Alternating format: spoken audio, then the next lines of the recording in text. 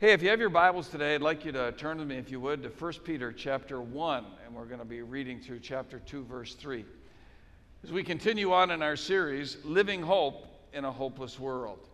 Peter was writing to a group of persecuted Christians who were suffering for their faith. They were a lot like you and me. They had never seen Jesus, yet they believed in him. They didn't see Jesus then, but they continued to believe in him because they had a word, a message that they had believed, the same message that's come to us. It's called the gospel of Jesus Christ. And we believed it. And it sustains our faith. But as they were going through difficulties, what they need to know is, can I really continue to trust this word? Is it really true? Can I put my hope in this? And Peter writes them this whole letter, reminding them of how to have a living hope. And in this section, he focuses on the hope that we can have because of God's word. Here's the way Peter records it in 1 Peter 1, verse 22. Now that you have purified yourselves by obeying the truth, so that you have sincere love for each other, love one another deeply from the heart. For you have been born again, not of perishable seed, but of imperishable, through the living and enduring word of God. For all people are like grass, and all their glory is like the flowers of the field. The grass withers, and the flowers fall, but the word of the Lord endures forever. And this is the word that was preached to you. Therefore, rid yourselves of all malice and all deceit, hypocrisy, envy, and slander of every kind. Like newborn babies, crave pure spiritual milk, so that by it you may grow up in your salvation, now that you have tasted that the Lord is good. Let's pray together. Lord, this is your word. And it is truth. And in a world of so many voices, where the values that we share are shifting like sand, it's nice, it's reassuring, it's encouraging to have a word that never changes, a word that is absolute, a word that is true. All of humanity will be held accountable to this, whether we recognize it or not. And so I thank you for the hope that can be ours today who have believed. May you encourage us today in this living hope as we learn of the hope of God's word. And we'll thank you in Jesus' name. Amen. The word of man is unreliable, not because they intentionally lie, or not always because they're trying to deceive, but sometimes we just don't get it right. I'm not right all the time. In fact, I'm wrong a lot. And it isn't because I try to lie, because I don't. And I don't try to deceive. It's just that I don't know everything. And so I say things and I plan things and I espouse certain things and they don't come to pass because I don't control them and I don't know all things. Humanity has a voice that's pretty unreliable because it's limited. I was reading a piece in Futurist magazine written by a writer named Laura Lee. And she was talking about some of the worst predictions of all time by very knowledgeable and gifted people. Like this one, for example.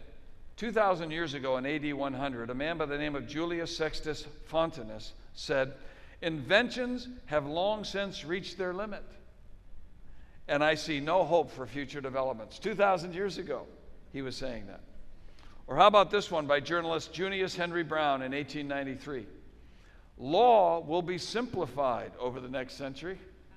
Lawyers will have diminished and their fees will have been vastly curtailed." Now, I thank God for lawyers. They've been a huge help to me in our church many times, but that guy was really off the mark on some of those things. Or how about this one by computer scientist John Van Neumann, who wrote this in 1949.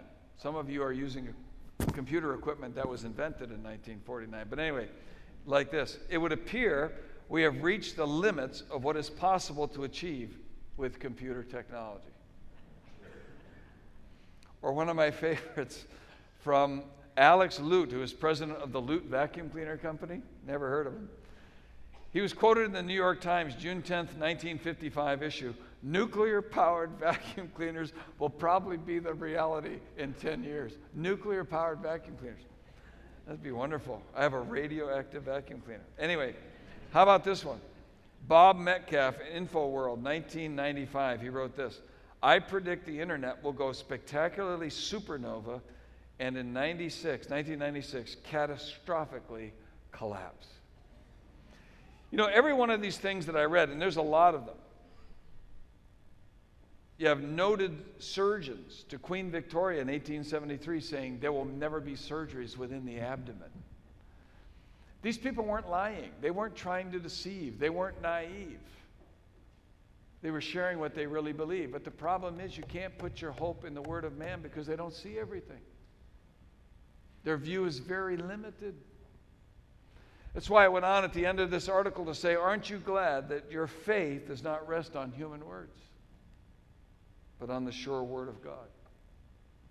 That's what Peter was writing to these Christians to help solidify their living hope. You haven't believed just anyone. You've believed God. We're in a series of messages from 1 Peter called Living Hope in a Hopeless World. And one of the reasons there's so much hopelessness is that people don't know who to believe. Whose word do you trust? Who has the solutions we can count on? What do we put our hope in that will not let us down? Peter told these suffering Christians that our hope is not rooted in the word of men, but in the living and enduring word of God.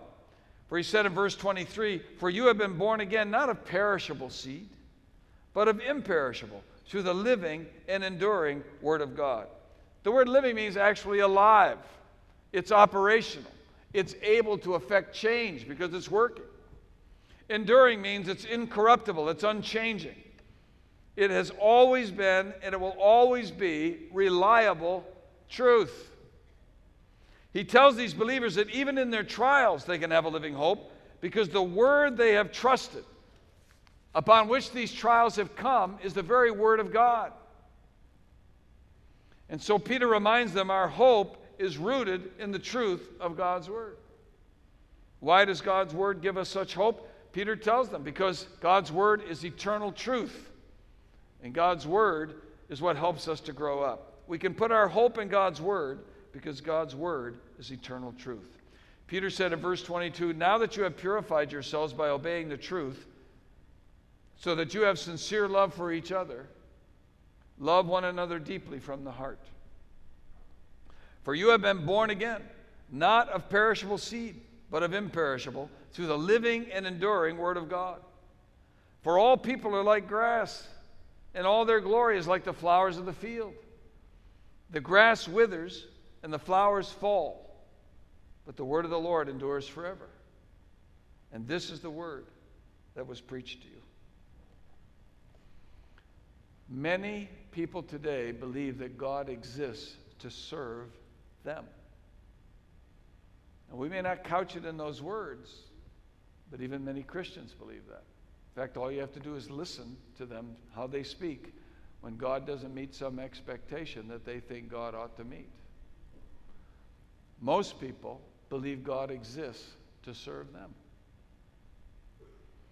which is why they often treat God's word like Pandora Radio. Now, if you're not familiar with Pandora Radio, Herschel York, pastor of Buck Run Baptist Church in Kentucky and associate professor and dean of the Southern Baptist Theological Seminary in Louisville, was once writing a piece where he said this: one of the marvels of the internet age is a thing called Pandora Radio. When you listen to a radio station on terrestrial or satellite radio, you have to listen to every song played. You can change the channel, but you can't change the song. You're stuck with whatever you're given. But that's not so on Pandora. On Pandora, you can put in different singers, bands, songs that you like, and they'll use an algorithm to parse the music that you list. So the algorithm will ask, is this rock, soft rock, hard rock? Is it antiphonal? Does it have a guitar lead? Does it have a front man? You see, it analyzes what you like, and then it can incorporate other similar songs and artists into the mix. And by each song, Pandora puts a thumbs up sign or a thumbs down sign. If you click on the thumbs up, it'll put in more songs in the mix, just like the one you're listening to. If you put a thumbs down, it'll take that song out and offer you new songs to consider. Herschel York said, in an age where customization of lifestyle and belief has become the norm. Pick your own God, pick your own Bible, pick your own beliefs, pick your own gender, pick your own whatever. It's the norm. He said this is often the way we approach the Bible. We tailor and customize our view of Scripture and ultimately our view of God. It's like we have our own internal algorithm all the time, sorting through and processing the biblical data to say, oh, I'll accept this part, but I don't like this one. Or I'll preach that part, but I could never preach that. Or I'll believe this over here, but I'm never going to believe that.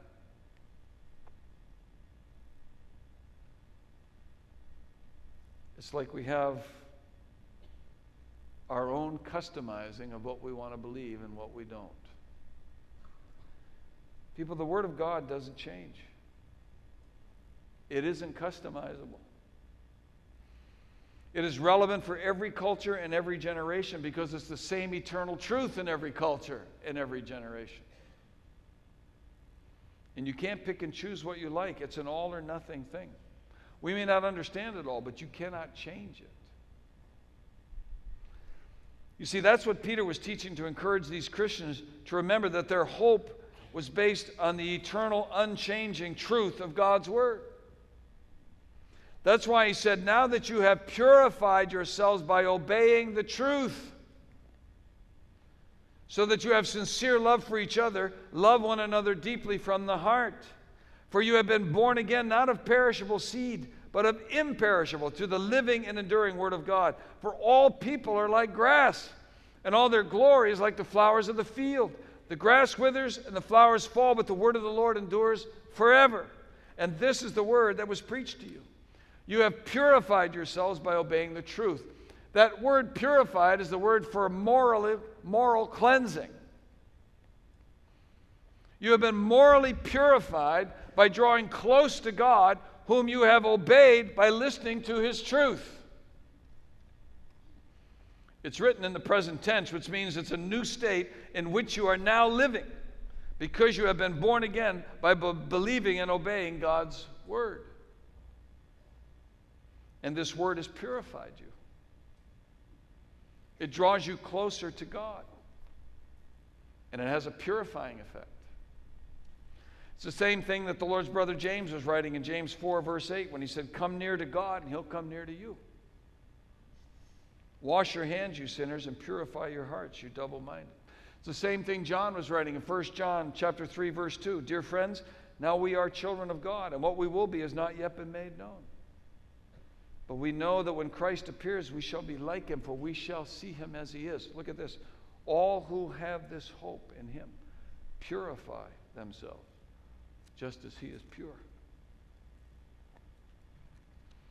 The evidence of this, Peter said, is that you're loving each other deeply from the heart. You didn't used to do that, but now you do. This came to you, he said, this purifying effect came to you by obeying the truth. The word obeying means to put yourself under the authority of what you hear. It's what we want our kids to do, to put themselves under the authority of what we're telling them because they believe it.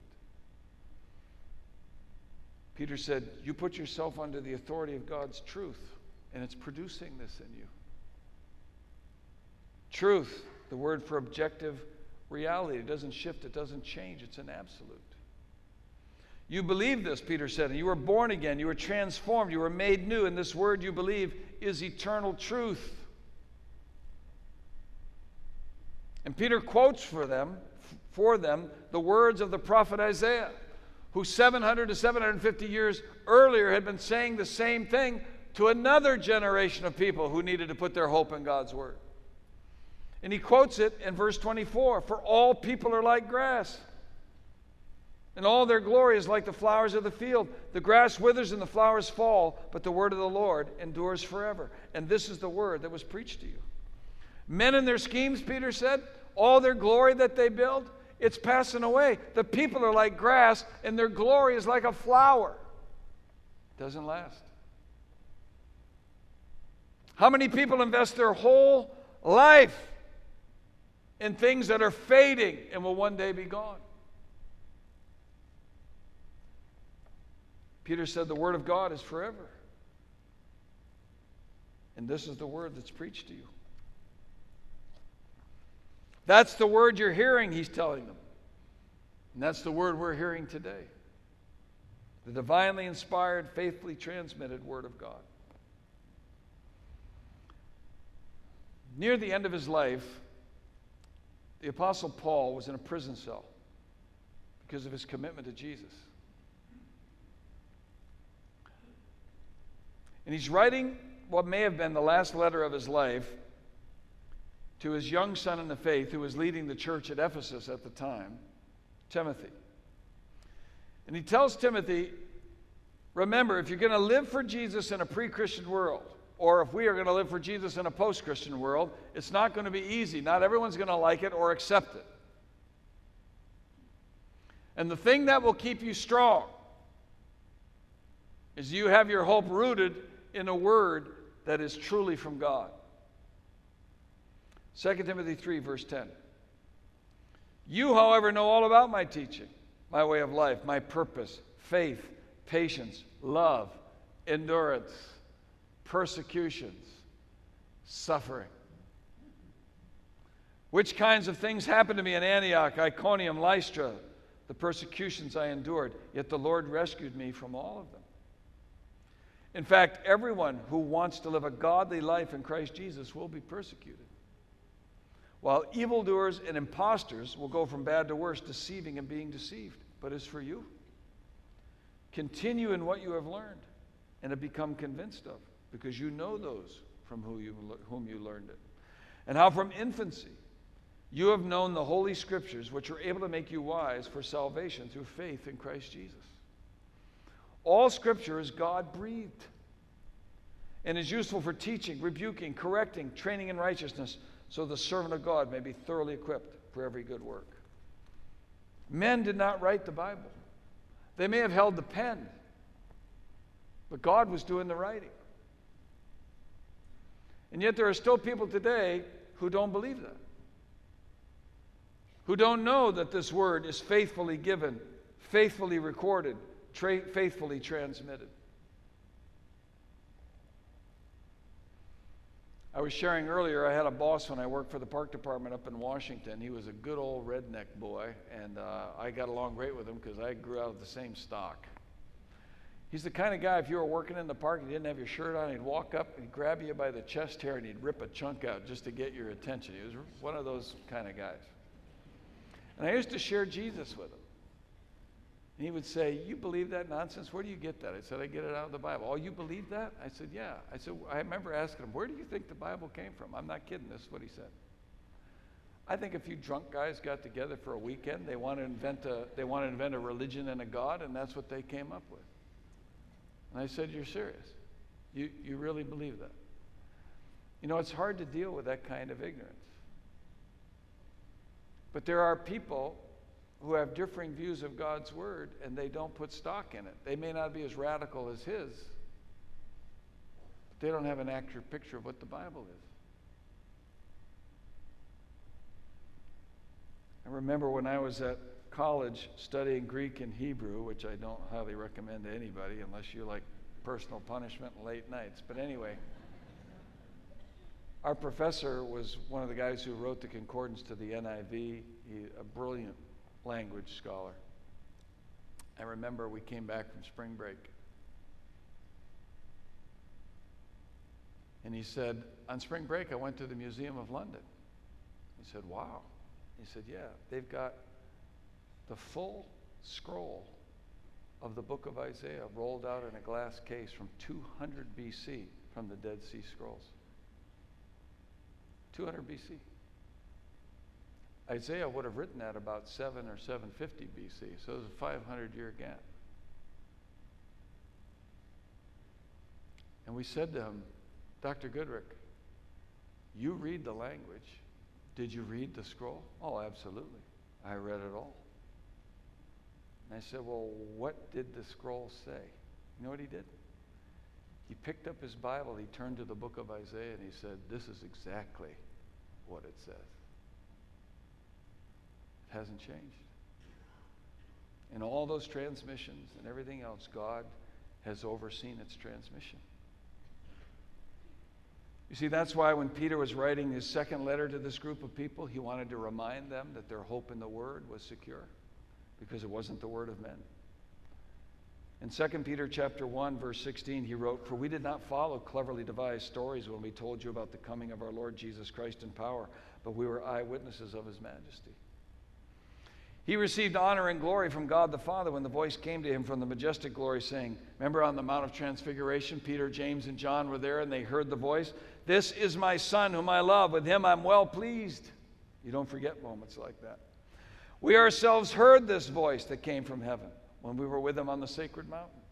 We also have the prophetic message as something completely reliable, and you will do well to pay attention to it as to a light shining in a dark place, until the day dawns and the morning star rises in your hearts. Above all, you must understand that no prophecy of Scripture came about by the prophet's own interpretation of things. For prophecy never had its origin in the human will.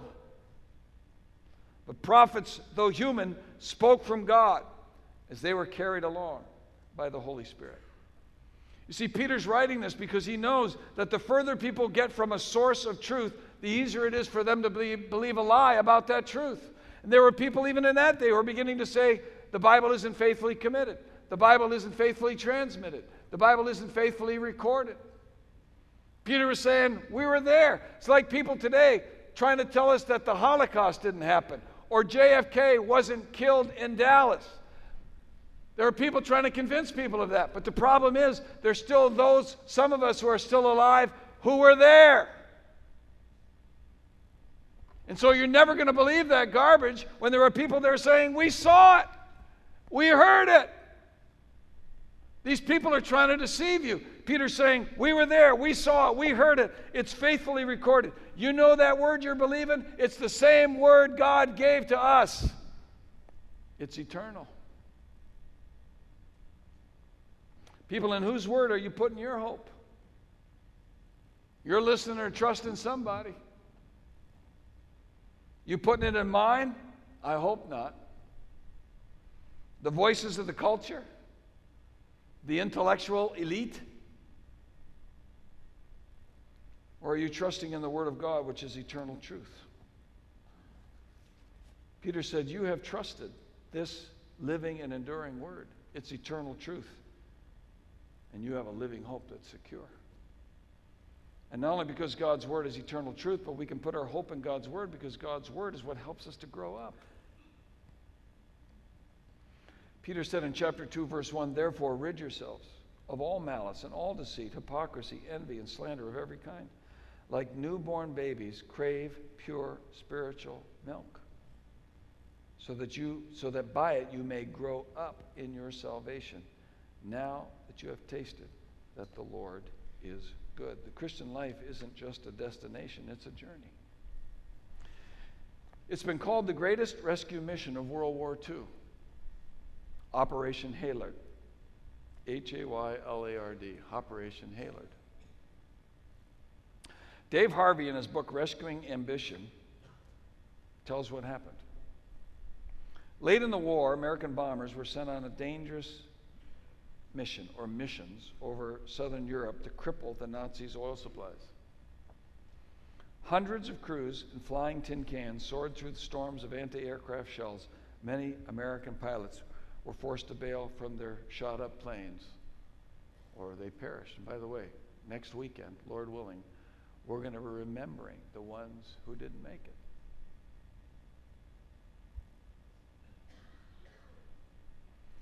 But the injured airmen drifted by parachute into occupied Yugoslavia, expecting to be captured or killed, but instead, on the ground, remarkable rescue teams were already in place. Serbian peasants took it upon themselves to track the path of these floating flight crews. Their sole mission was to grab the flyboys and bring them to safety before the Nazis arrived. Risking their own lives, the peasants fed and sheltered the downed airmen. These rescued men were in friendly hands, but they were still on enemy soil. They still had to escape. The story of what became known as Operation Haylard builds toward a daring mission, secret landing strip, and a clandestine evacuation plan. Amazingly, those Serbian peasants rescued every single American airman who landed, over 500 in all. But here's the fascinating subblock to the rescue. To travel to the evacuation site, the airmen had to spend weeks following these Serbian freedom fighters. They had no idea where to go. Only the freedom fighters knew where the evacuation site was. Despite the profound language barriers, the direction, the pace, and the destination were all in the hands of their rescuers. The men had been saved from their enemy, but their real journey had just begun. They still had to walk to know freedom. Dave Harvey said the story of Operation Halyard sheds light on an important spiritual reality. To be rescued from something sets us on a path toward something. For the airmen, he said, it was a journey of survival. For us, it's a journey of faith. The one who saved us is now calling us to walk with him. It's non-negotiable. Though snatched from spiritual death, we soon discover that the Christian life isn't an arrival, it's an adventure. Christ rescues us, then points us to the path of following him.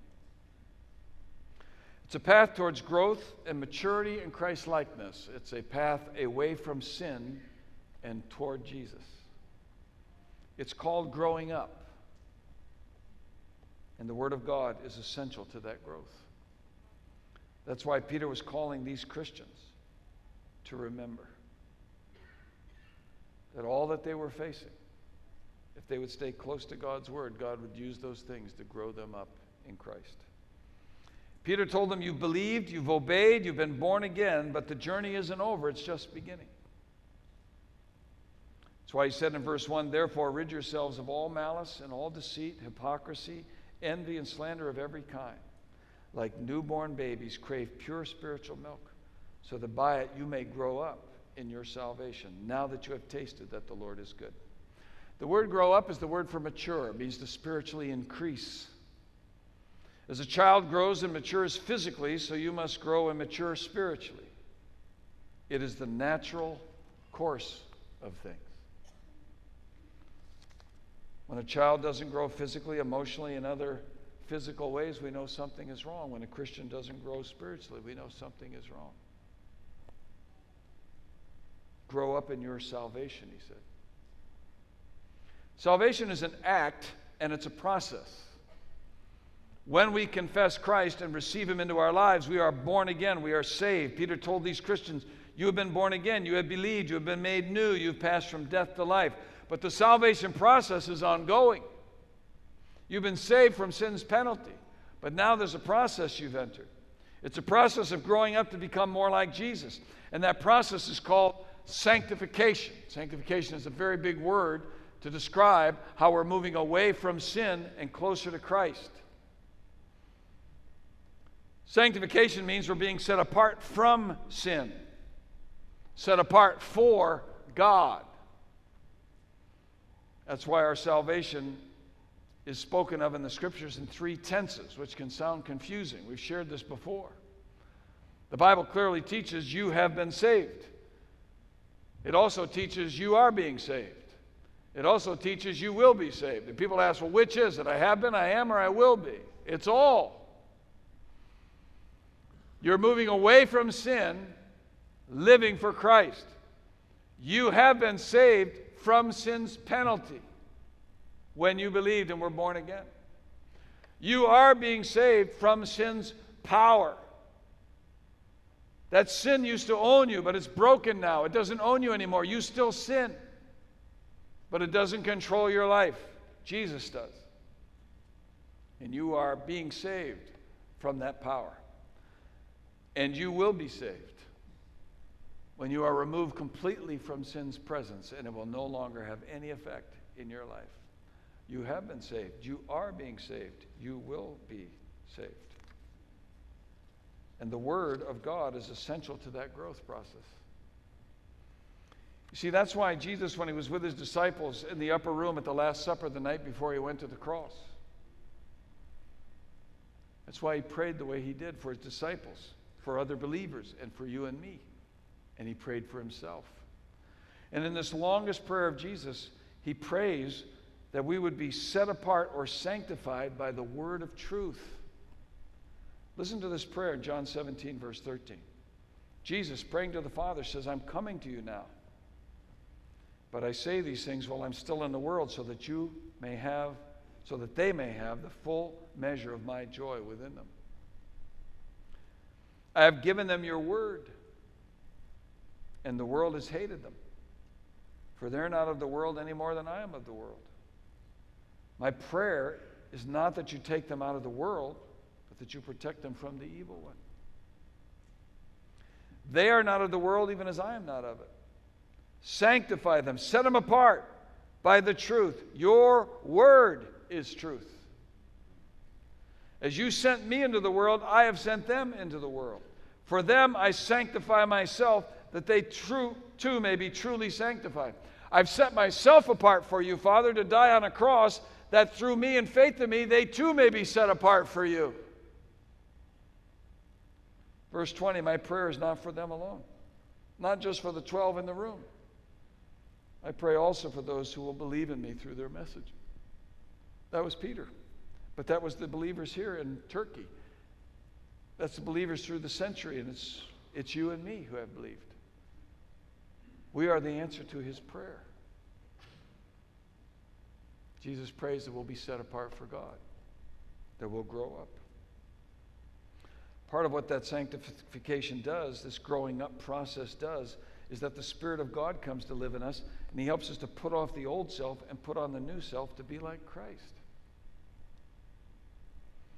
That's why Peter said, therefore, rid yourselves of all malice and all deceit, hypocrisy, envy, slander of every kind.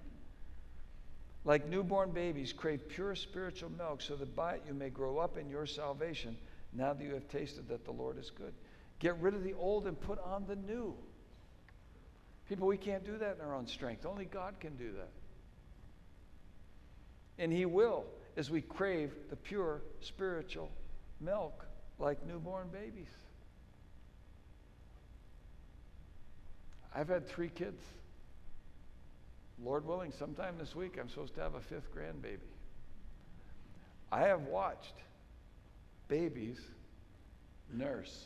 And under most conditions, when things are healthy, they take to that thing naturally. They have a craving for it. And once they get it, they're off and running. It's built in. It's built in.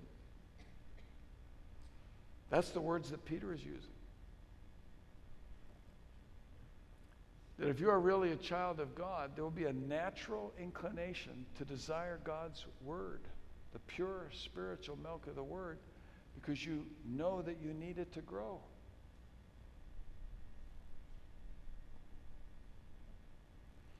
And the Spirit of God, when he comes to live in you, the word is the food of the Spirit. The Spirit of God in you craves this word. So don't quench the Spirit, don't grieve the Spirit, you feed the Spirit.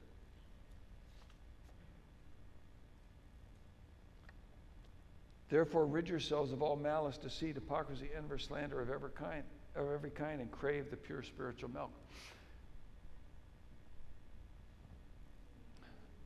The milk of God's word is what we need. But as you grow on the milk, this word also becomes the solid food. If a baby stays on milk too long, it becomes to work against them. They got to have solid food to get stronger and mature. The word of God is both the milk and the solid food. See, that's why it says in the book of Hebrews chapter 5 to another group of Jewish believers who were being persecuted, Hebrews 5:11, we have much to say about this, but it's hard to make it clear to you because you no longer try to understand. In fact, though by this time you ought to be teachers, you need someone to teach you the elementary truths of God's word all over again. You need milk, not solid food. Anyone who lives on milk, being still an infant, is not acquainted with the teaching about righteousness, but solid food is for the mature, who by constant use have trained themselves to distinguish good from evil. Therefore, let us move beyond the elementary teachings about Christ and be taken forward to maturity. People, there's a lot of folks who move away from this word because they don't want to become like Jesus. They don't want their lives set apart for God.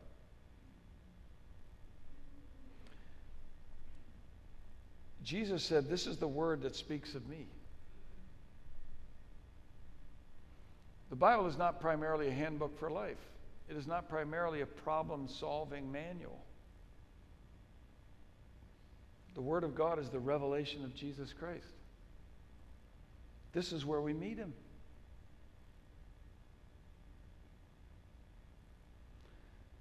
That's why Peter said, like newborn babies craves pure spiritual milk, so that by it you may grow up in your salvation, now that you have tasted that the Lord is good.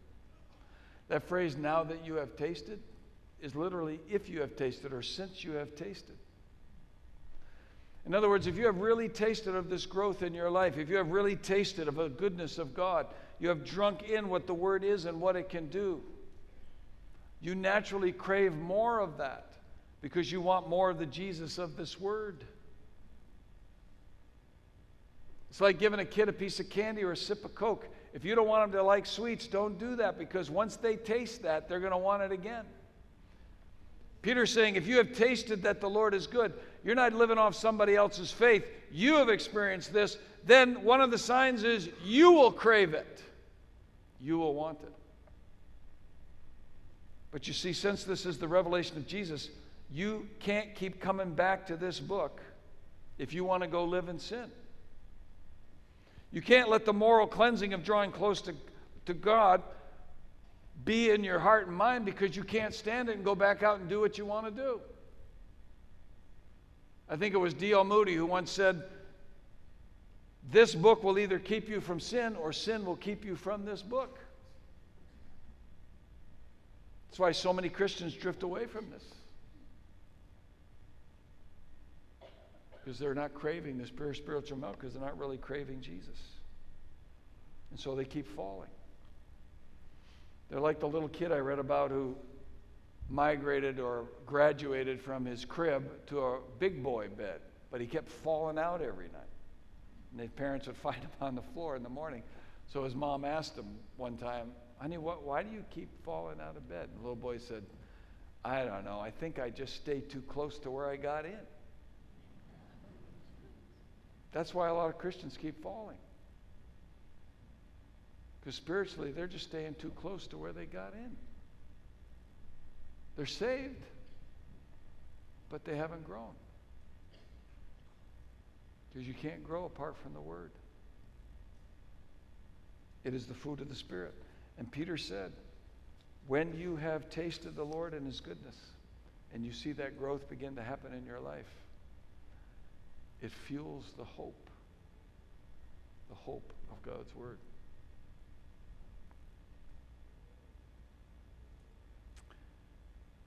Bruce McIver is a retired pastor. He wrote an article some years ago in Guidepost magazine called "Stories I Couldn't Tell While I Was a Pastor." Wouldn't you want to read some of those? Now, when you read that, your first thought is, would he be saying anything about me if you've been in his congregation? Bruce McIver, Pastor Bruce, had a heart problem. And on the eve of his open heart surgery, he said to his doctor, cardiologist Dr. Dudley Johnson, who is a noted cardiologist, he said to him, "Can you fix my heart?"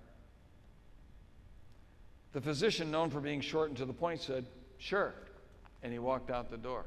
That's all he said on the eve before heart surgery. Sure. Following the 12-hour surgery, McIver asked his doctor, Johnson, again, "In light of the blocked arteries that I had when I checked into the hospital, how much blood supply do I now have?" "All you'll ever need," replied the terse surgeon, and he walked out the door. Upon his discharge from the hospital, MacGyver's wife, Luana, asked the doctor, "What about my husband's future quality of life?" Dr. Johnson stopped, he paused, he turned, he looked at him, and he said, "I fixed his heart. The quality of his life is up to him and his choices."